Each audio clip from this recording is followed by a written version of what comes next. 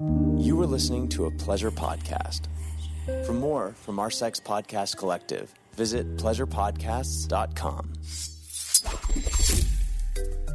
Holly Randall Unfiltered is sponsored by Twisties. Twisties is the ultimate lesbian glamour erotica website.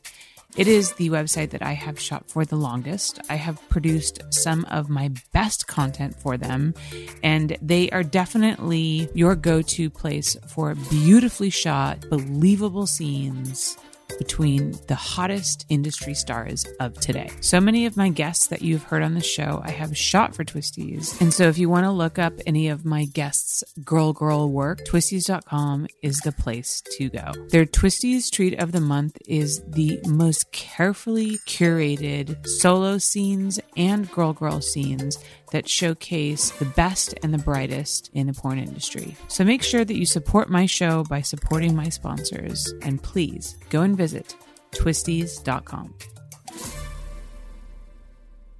Hi, I'm Holly Randall, and welcome to my podcast, Holly Randall Unfiltered. This is the show about sex, the adult industry, and the people in it. I'm a 21-year veteran of this fascinating little industry, and as the eldest child of the trailblazing erotic photographer Suze Randall, you could say I grew up in it. So forget everything you think you know about porn, because this show is going to change your mind. My guests are some of the biggest names in the industry, and we unabashedly reveal the real behind-the-scenes stories. The funny, the inspiring, the tragic, and the bizarre. Everyone has an opinion about sex work, but few people actually listen to the sex workers. So sit back and prepare yourself for a podcast which is honest, raw, and unfiltered.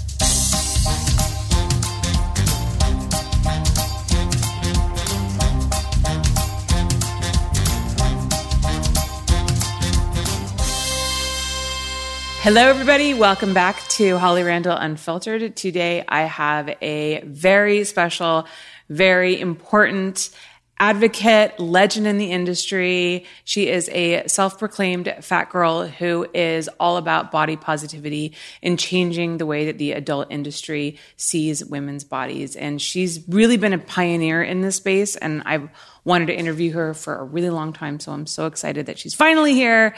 Miss April Flores. Hi, how are you? I feel great after that introduction. Thank you. Good, because I winged that one. I mean, I said all the things I wanted to say, but sometimes when I wing it, I screw it up. So. It was perfect. Oh, good. I just have to tell you, I love your hair. Thank you. The ringlets are on point. So good. Thank you. Yeah. I love it when podcasts start about me. So if you want to just like talk about how great I look for like a little while longer. Let's talk about your hairspray. Yeah. So like, I know we're here to interview you, but if you want to talk about me, we can do that. Just kidding.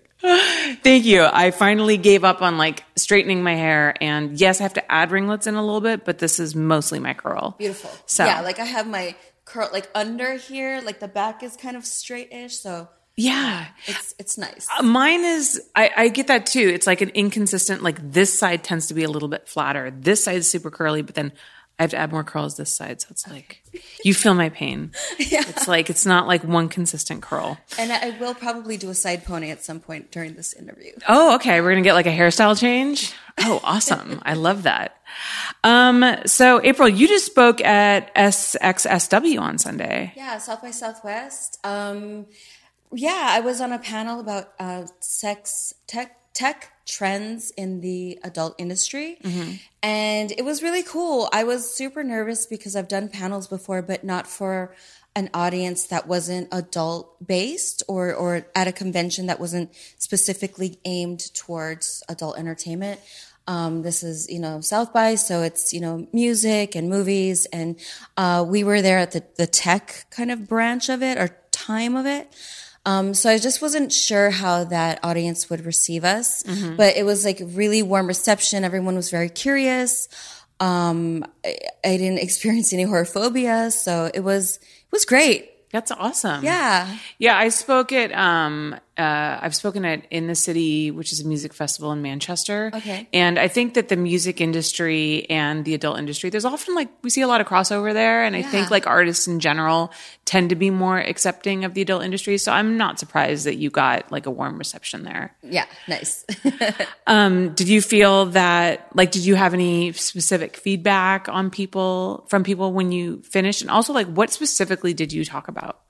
What I spoke about was just how I've been using, platforms specifically during pandemic to be super privileged and earn my income from home. And how I have had to alter my work I started in 2005. So I know you were around, and it was, we would get hired, go do our shoot, have a nice check, and go home and, just chill. But now, as you know, probably your viewers know that performers have to wear all of the hats, casting, makeup, wardrobe, lighting, filming, editing, promoting, all of that. You're fine. Okay. So I can keep track of time. Okay. Sorry, go ahead.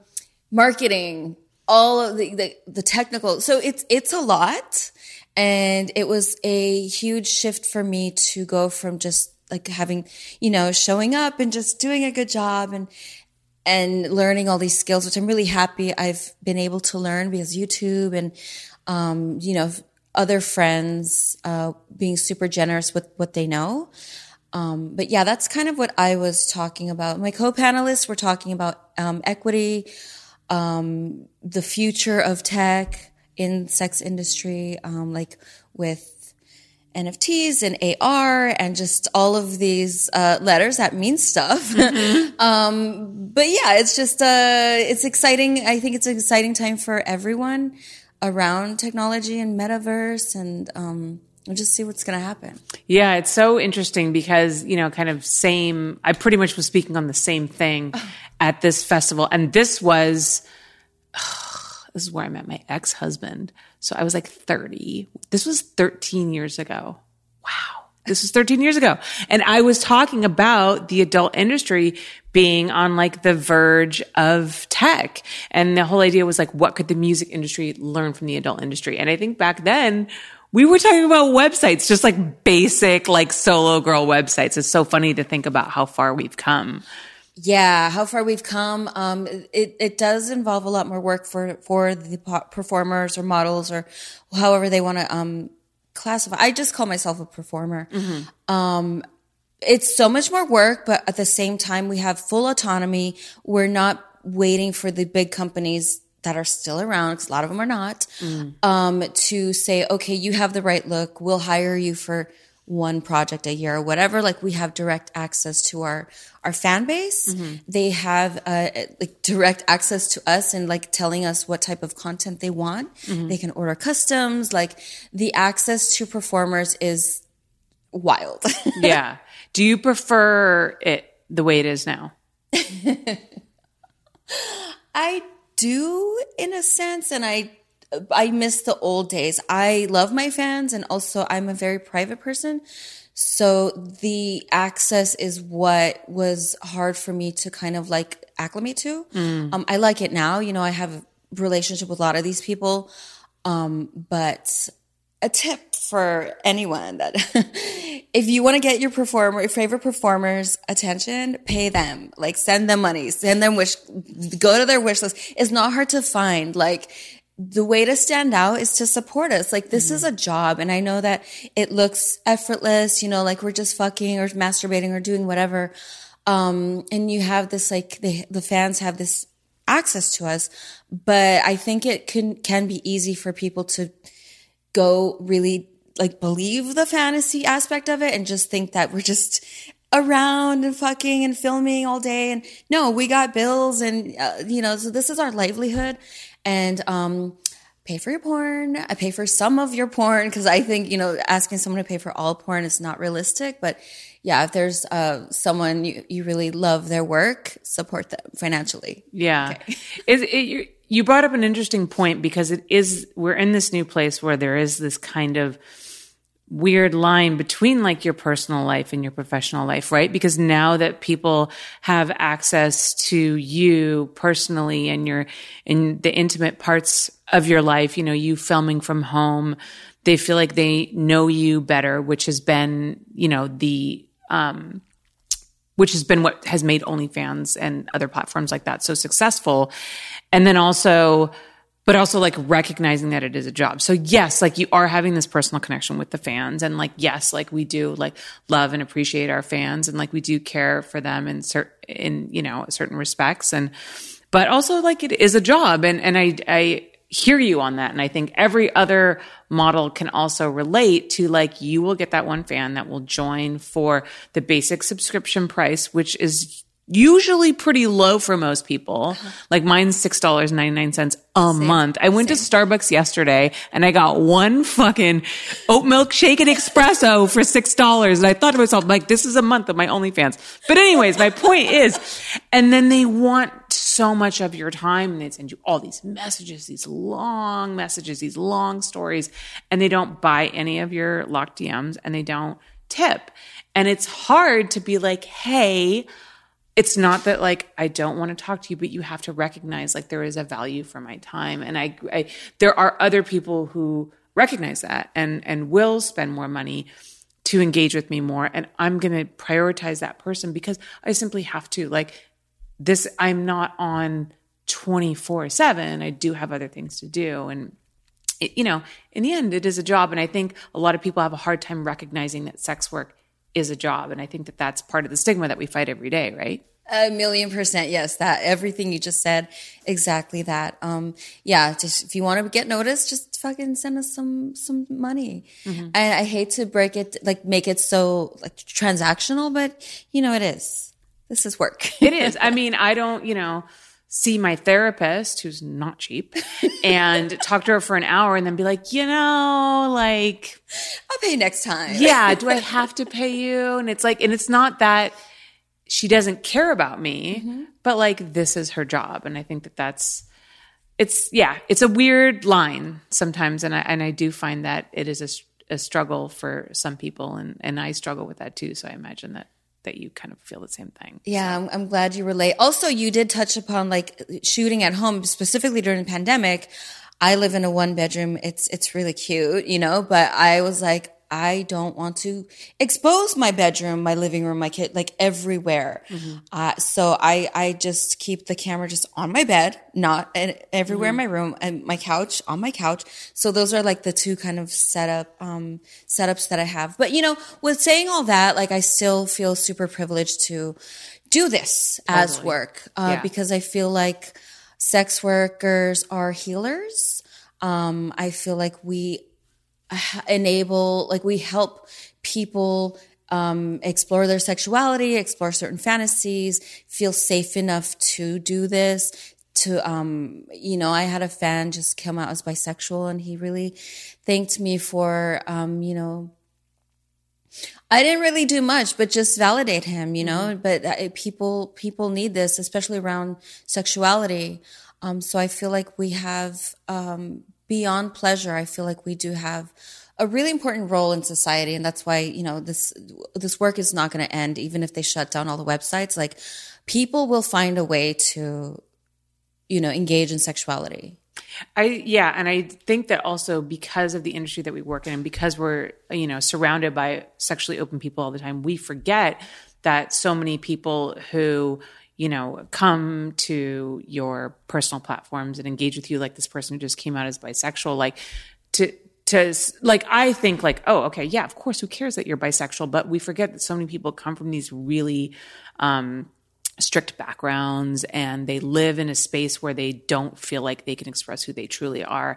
And to be able to feel safe and vulnerable with sex workers, because like clearly like, you know, sex workers are super open about who they are, right? They're almost like, it's almost like one of the most vulnerable jobs that you can take. So I think people feel safe opening up about their sexuality with sex workers. And I think that makes so much sense that like healing can come from that. Yeah, absolutely. I do agree that it's a very vulnerable job, you know, like just getting down to the like meat of it. We're like fully exposed, sexually having, like, exposing wide open pussy lips or just the moment of pleasure. So yeah, it is vulnerable, and also I love it. So tell us a little bit about how you started in the industry. How did you get to where you are today? So I started in 2005. And at the time, my late husband, Carlos Betts, and I were working on a book called Fat Girl, which was ultimately published in 2013. But we were really inspired by these two books called Porn Art 1 and Porn Art 2. The photographer was Domain, I think. I don't know. It's a French artist, and he had his muse. And it was basically, the books were just her. She was a main subject, and she was doing all these different, like, nude poses or flashing or fucking. And we were just really inspired by that. So we were like, let's just work on our own project. He was a photographer and filmmaker, and I was his muse. And the camera was the one consistent element in our relationship of 13 years.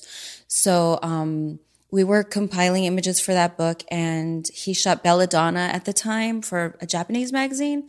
And she saw my photo in his portfolio, and she liked my look. So we met, and we proposed to her, like, do you want to shoot for this project, the book project?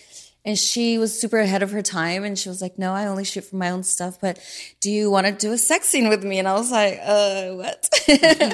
I had never thought of doing something like that. Like, I didn't really even watch porn.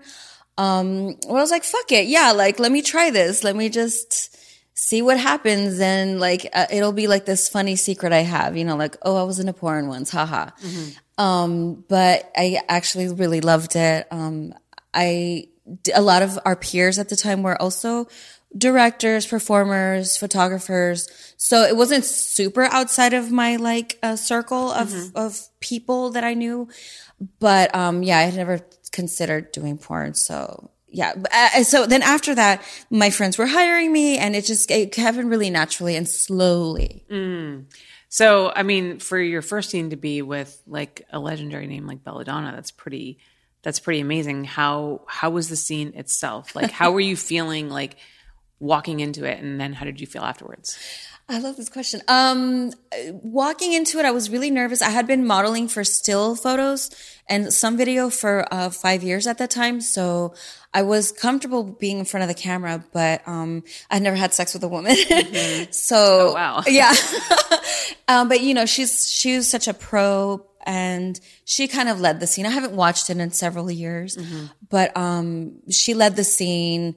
I just, we started kissing, and I was just like, let me just dive in, eat her pussy. Like, I know what that feels like on me. So I think I did okay, but she definitely led the scene. I was fucking her ass with a glass toy at some point, and I was just like, oh my God, this is going to break in her ass. Oh my God, I was like so worried. But yeah, I think it was cute. And then when I left, I just felt so like liberated and empowered, and just like, what the fuck just happened? That's so cool.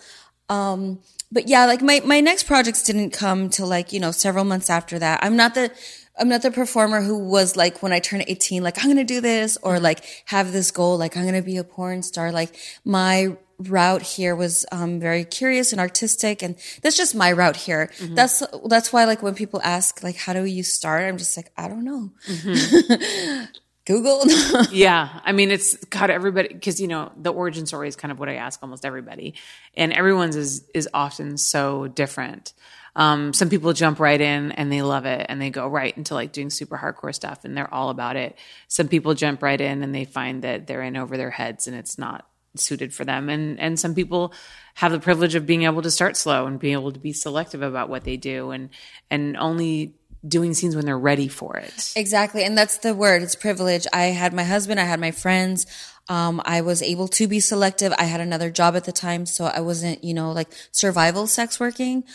So fully privileged entrance. Yeah. And then how did your husband, how did you guys communicate about this? Was he very much involved in your decisions moving forward in the adult industry? Was he supportive? Yeah, he was like my everything in all the ways. So he was like my manager, my PR person, my agent, all of the things. So he would advise me like, no, you don't want to shoot with that person, or yeah, like do this. It'll be good for like whatever. And like I said, I had a lot of friends who were doing projects at the time. So I was able to take it, project by project. And also like internally, like I had this moment where I was like, okay, if I'm going to continue doing this, what is the reason besides like being an exhibitionist, besides loving to do sexual things and get paid? Like I love that part still to this day. What is going to be my, like, why am I going to continue doing this? And that's when, I was like, you know what? I want to represent a fat sexual body on camera, and, to empower other fat people to feel like they're worthy of sexuality and being desirable. Which is amazing, and I think is such a great mission and such a teachable moment for someone like me, who came into this industry. I started working in porn in 1999, when I was 20. When was I 20? It was a long time ago. Anyways, and, I've just seen such a change in the way that we accept and embrace diversity. And that did not exist when I first started, and especially with, my mom, Suze Randall, who, to be fair, like her time was different, and, she was picky about who she shot. And I think like saw the way that, women's bodies were like, okay, they need to be like this weight, this size. And I internalized that, even though I wasn't on that side of the camera at all at the time. Like I internalized that. And that, gave me like struggles with my body image that I still have to this day. I'm better about it, but I still have it to this day. So like meeting someone like you who can like fully embrace and like love their body. And I had an interview with Carla Lane too, same thing. Like, it's very inspiring for me, and, for women everywhere, not women just necessarily who like would call themselves fat, but just like women who just like, we seek this perfectionism that is just like so self-destructive, I think. Yeah. Porn is part of media, whether people like to admit it or not. So I think representation is super important. Like what you just said, like just seeing other people embrace their body as it is. So I saw huge value in continuing to do the work, the sex work, just to be a representation. But, I'm very light skinned. It's like there's so many layers to, what is perceived as beautiful. But, I felt like my fat body fucking and enjoying sexual pleasure, would be really impactful. And it has been, to all different types of people. Yeah. And also I wanted to challenge people. If they didn't want to see me fucking, then, not that they would, but it can be an opportunity for them to like examine why, or just to like fuck with their head a little bit. Like it is a lot different now. It's 2022. We're talking about the early 2000s.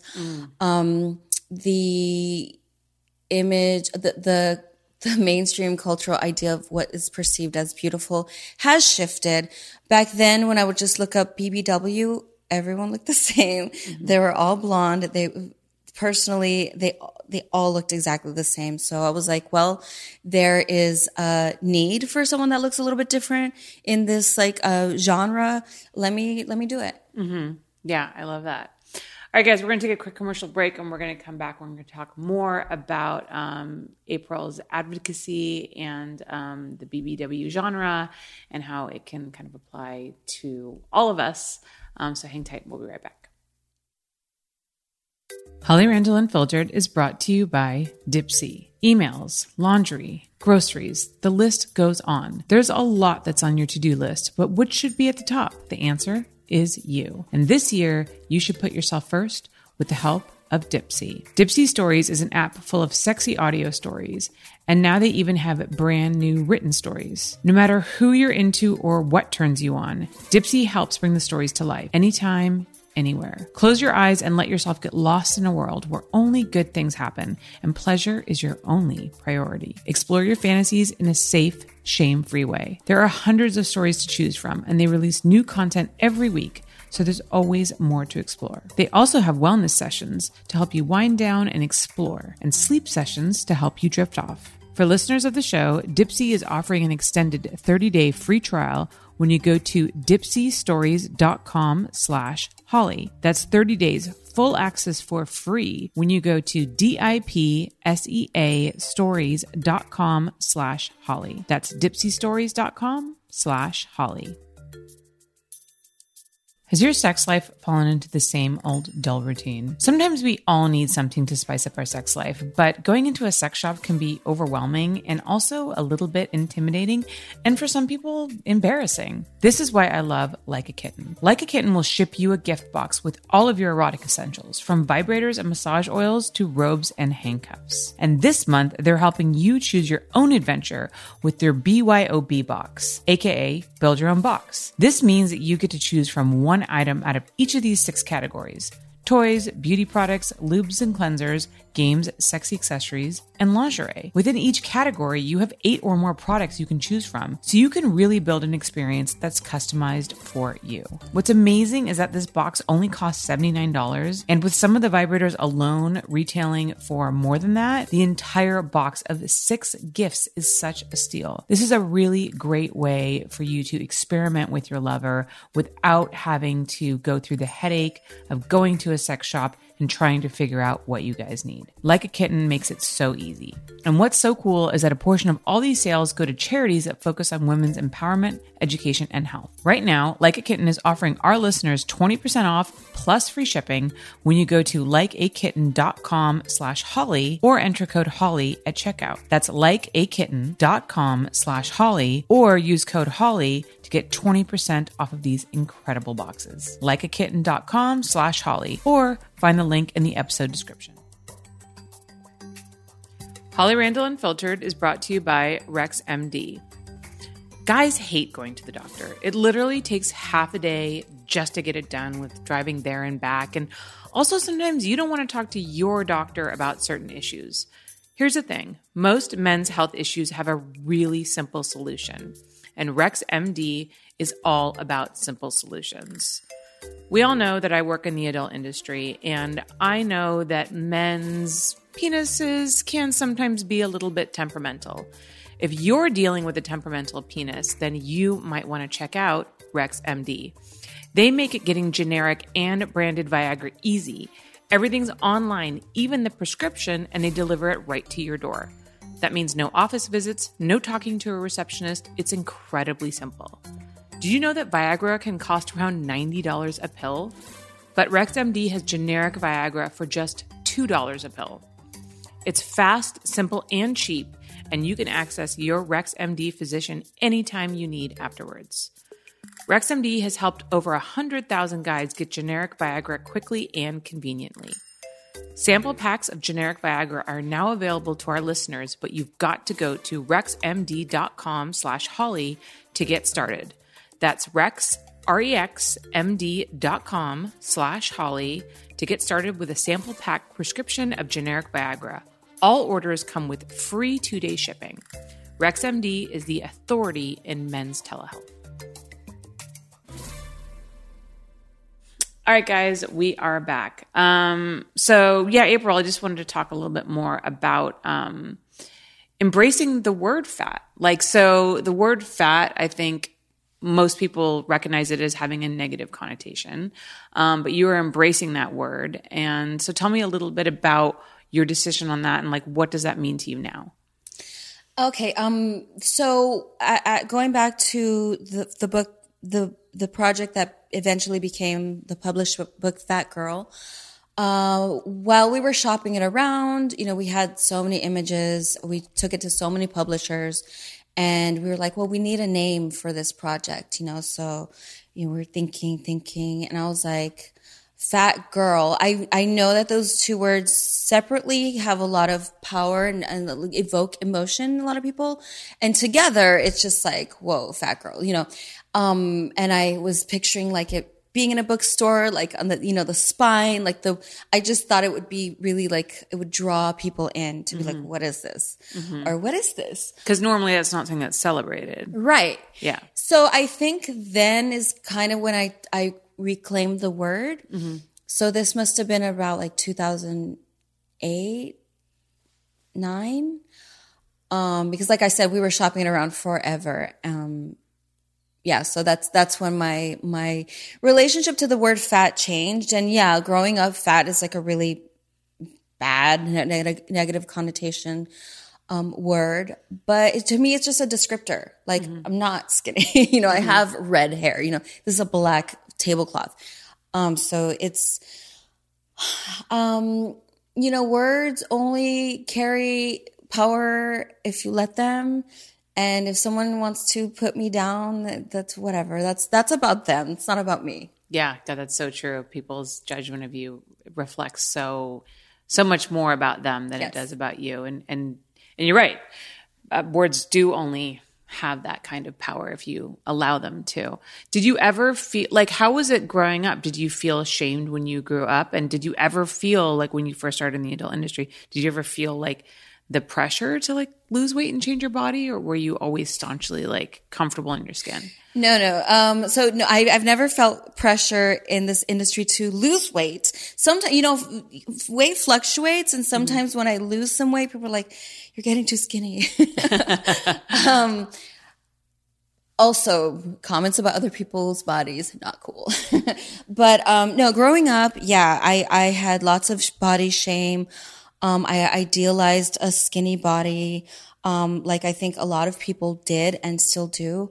It wasn't until I was like in my early 20s. So my weight was fluctuating all the time. And in my early 20s, I was in like a few really bad relationships. So I stopped eating. I was broke, going to college, so I lost a lot of weight. And I was perceptive to people around me, just how different everyone was treating me.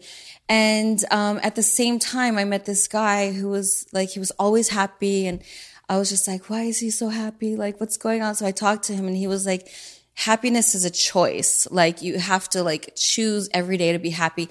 This isn't my philosophy back then, early 20s. Like, I feel I would have like a little discussion with my 22-year-old self as like my 45-year-old self.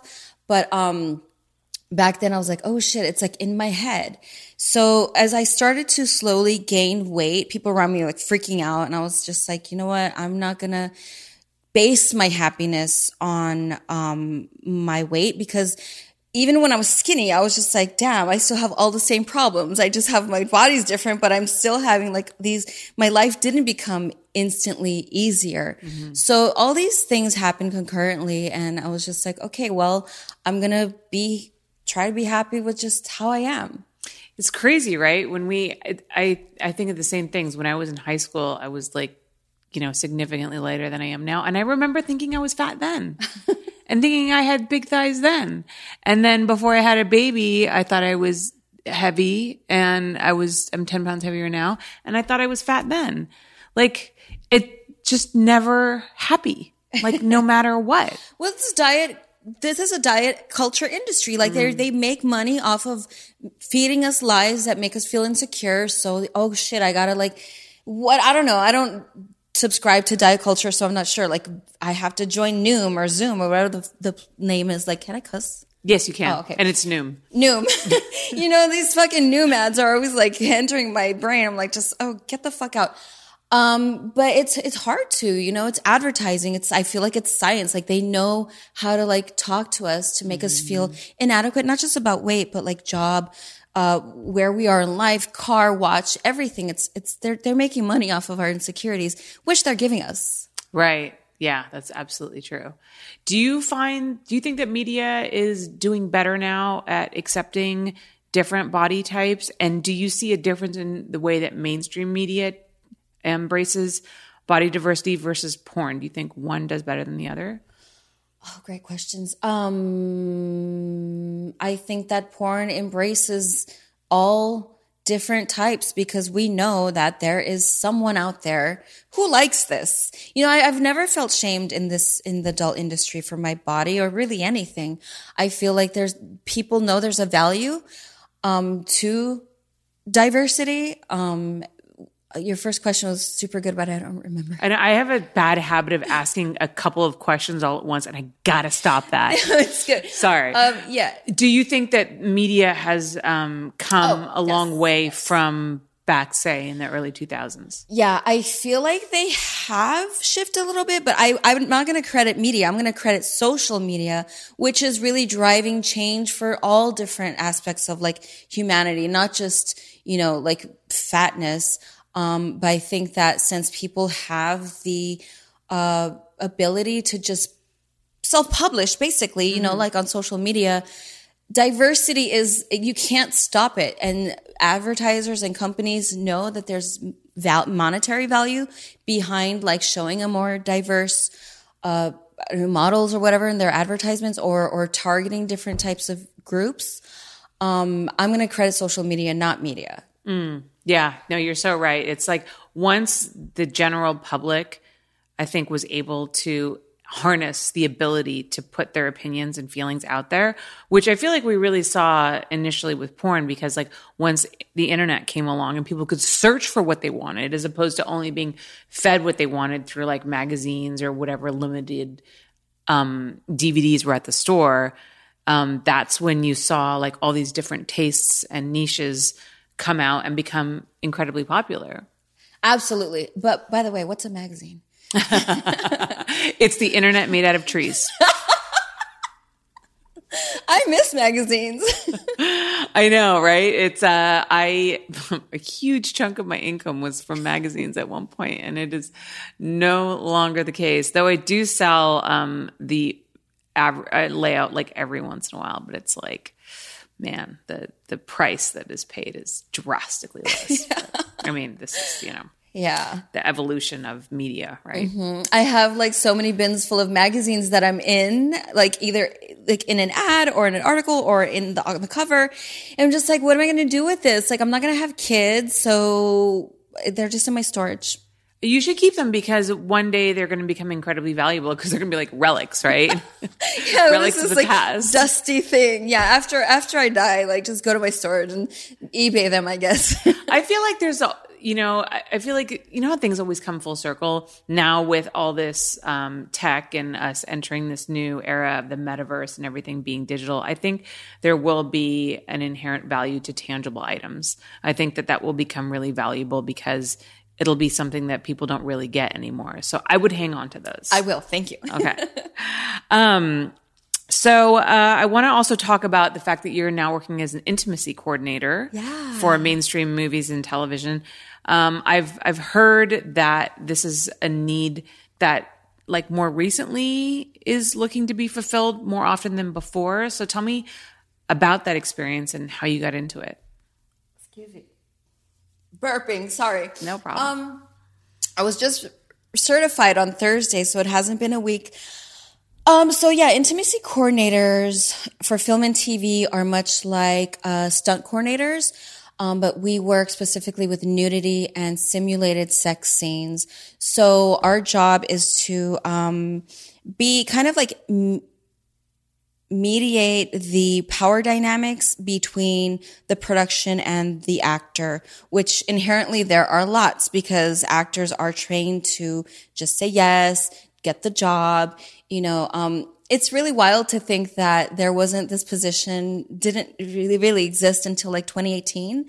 So think about all the movies you've seen beforehand and all the simulated sex scenes you've seen and nudity. And that was just negotiated by the actors and directors. And if you think about it, you can just, when I think about it, I can just imagine like how many actors were put in really uncomfortable situations because of that power imbalance. So yeah, intimacy coordinators are there to just make sure that no boundaries are crossed, that all the actors are consenting to what's happening. So that all happens prior to shooting. It's pre-production. And I got into it last year because in December 2020, I was on a shoot. It was a small shoot. The person doing camera was a friend of mine, not anymore. And I had a really bad experience. My boundaries were crossed. I felt violated. It was a really shitty time. And I'm there like with 10 plus years experience in porn with a friend. So being vulnerable and having the discomfort that happened after that, and I was just like venting with all my friends and my mom. I'm just like, oh my God.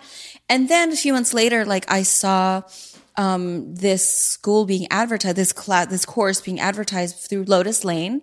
So she's also, she took the course with me. I was like, what, is this a job? Like, really?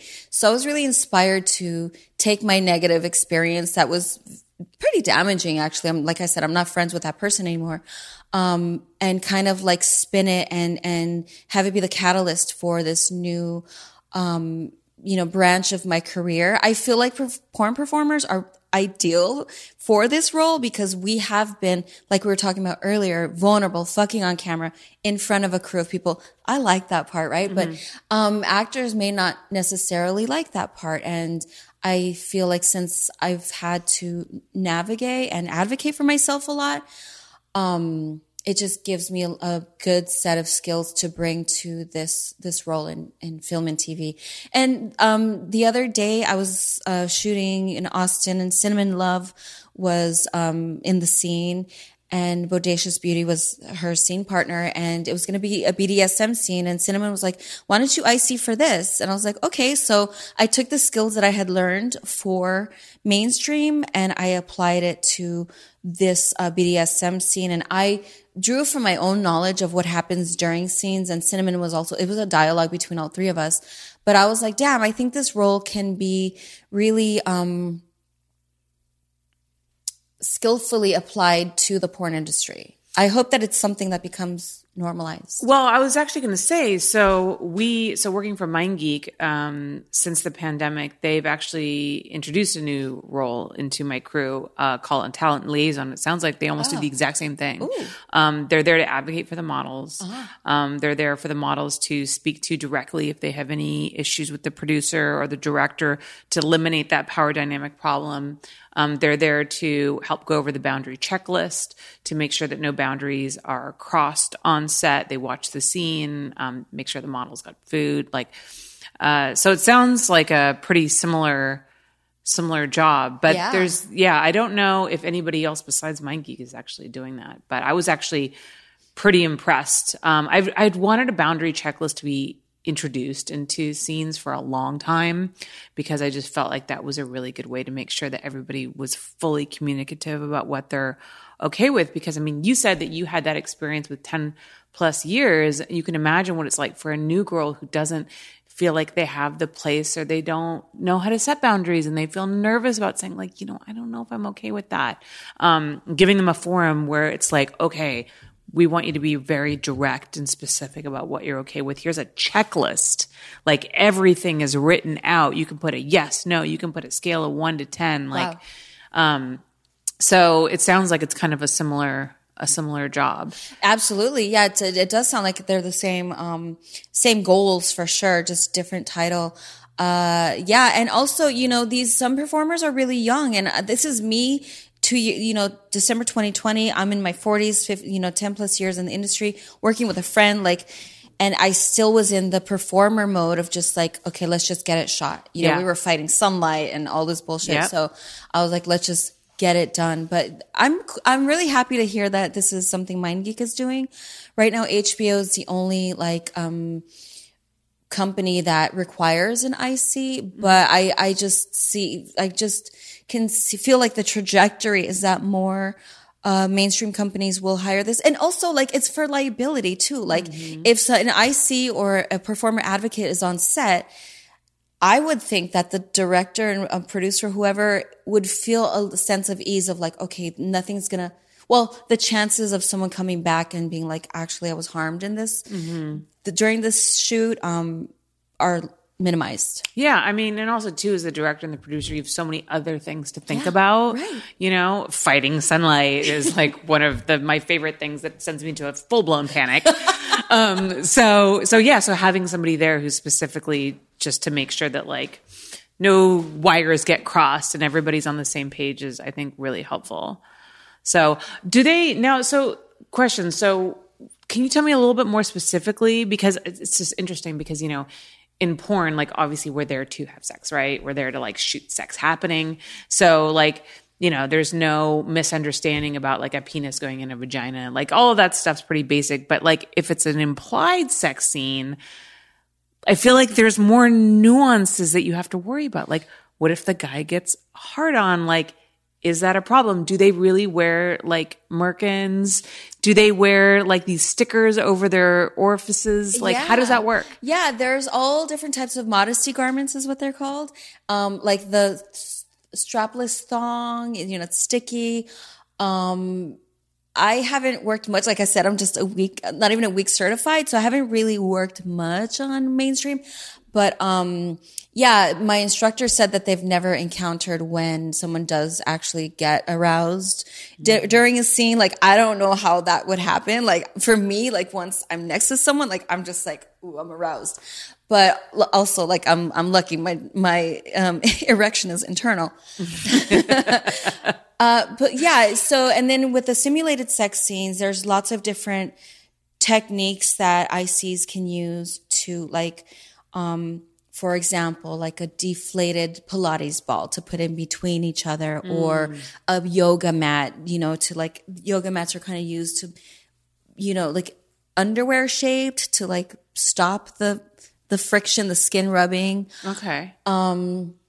Blocking too. Like if you just, a cool thing that I because for our final, like we had to film a scene, and so I did like this BJ scene, and you know the first performer was, the person wearing the dick was standing up and the other performer was in front of them, but I just stood behind both of them, and just with the right angle, and the person, you know, giving the blowjob was just like doing that. And from, you know, behind, you can't tell.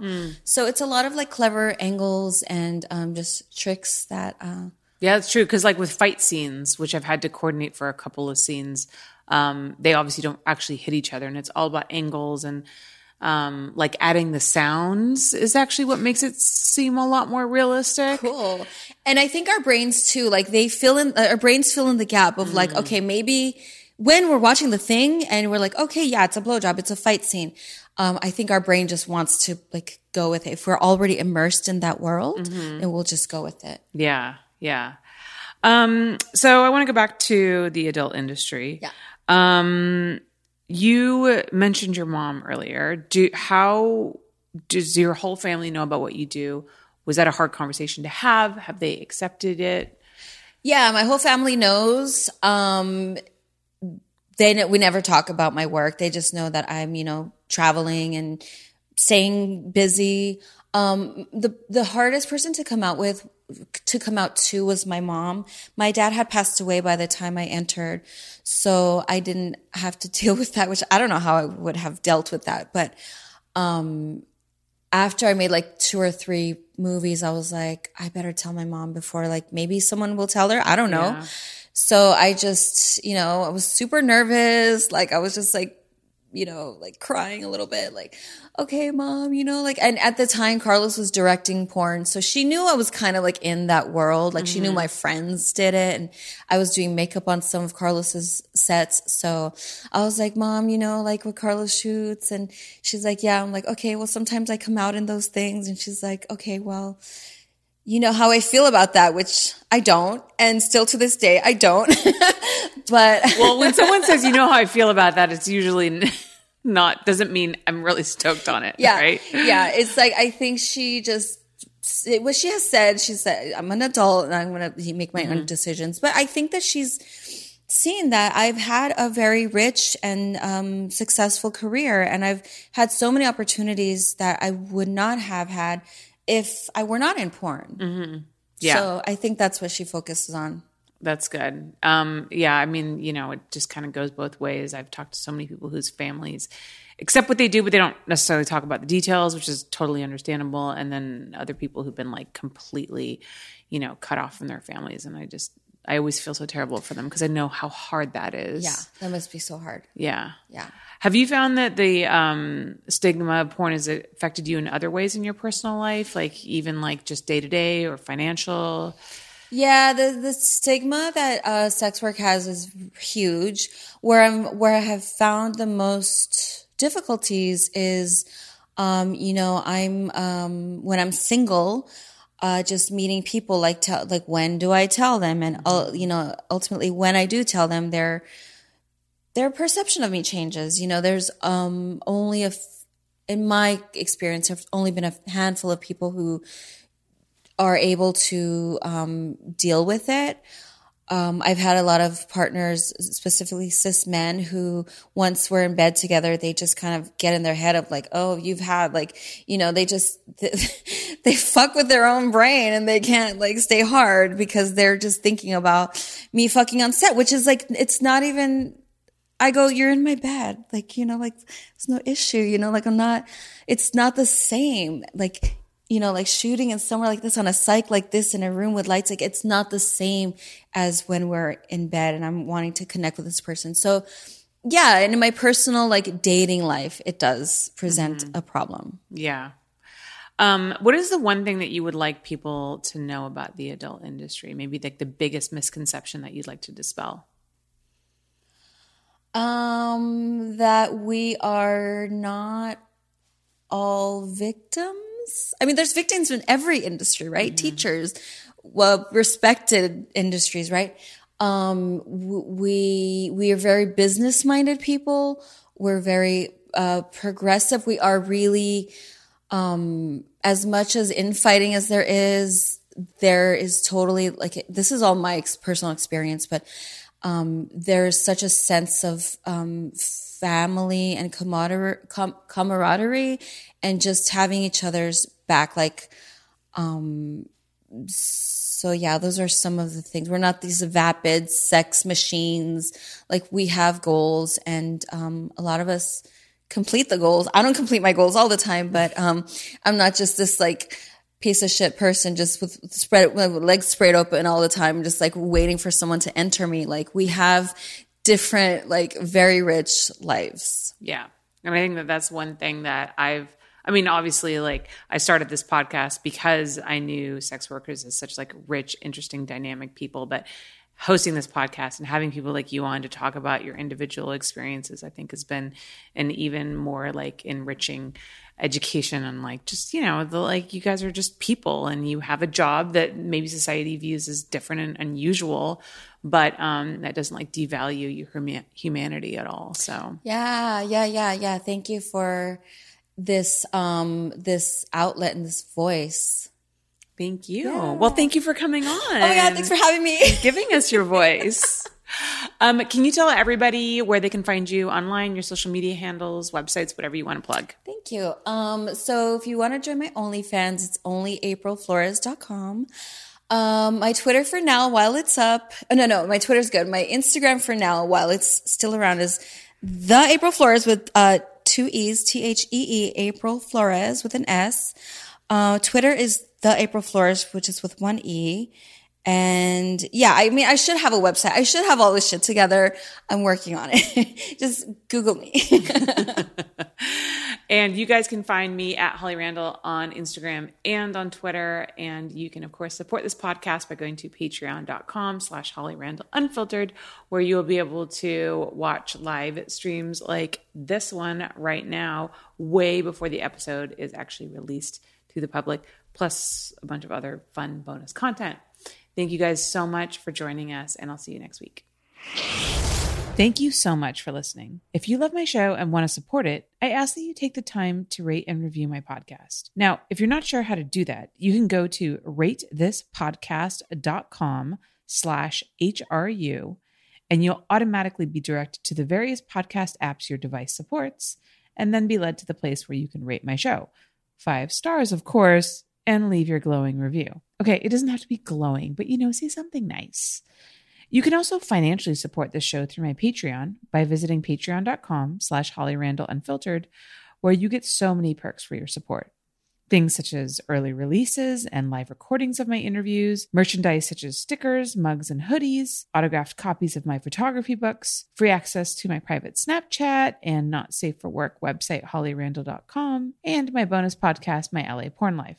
Also, join my Facebook group at facebook.com/groups/Holly Randall Unfiltered, and you can watch the video versions of these interviews at youtube.com/Holly Randall Unfiltered. Oh, and of course, sign up for my newsletter at hollyrandallunfiltered.com and get all the info on upcoming guests and special projects. Again, thank you so much from the bottom of my heart for supporting my podcast in whatever way that you can.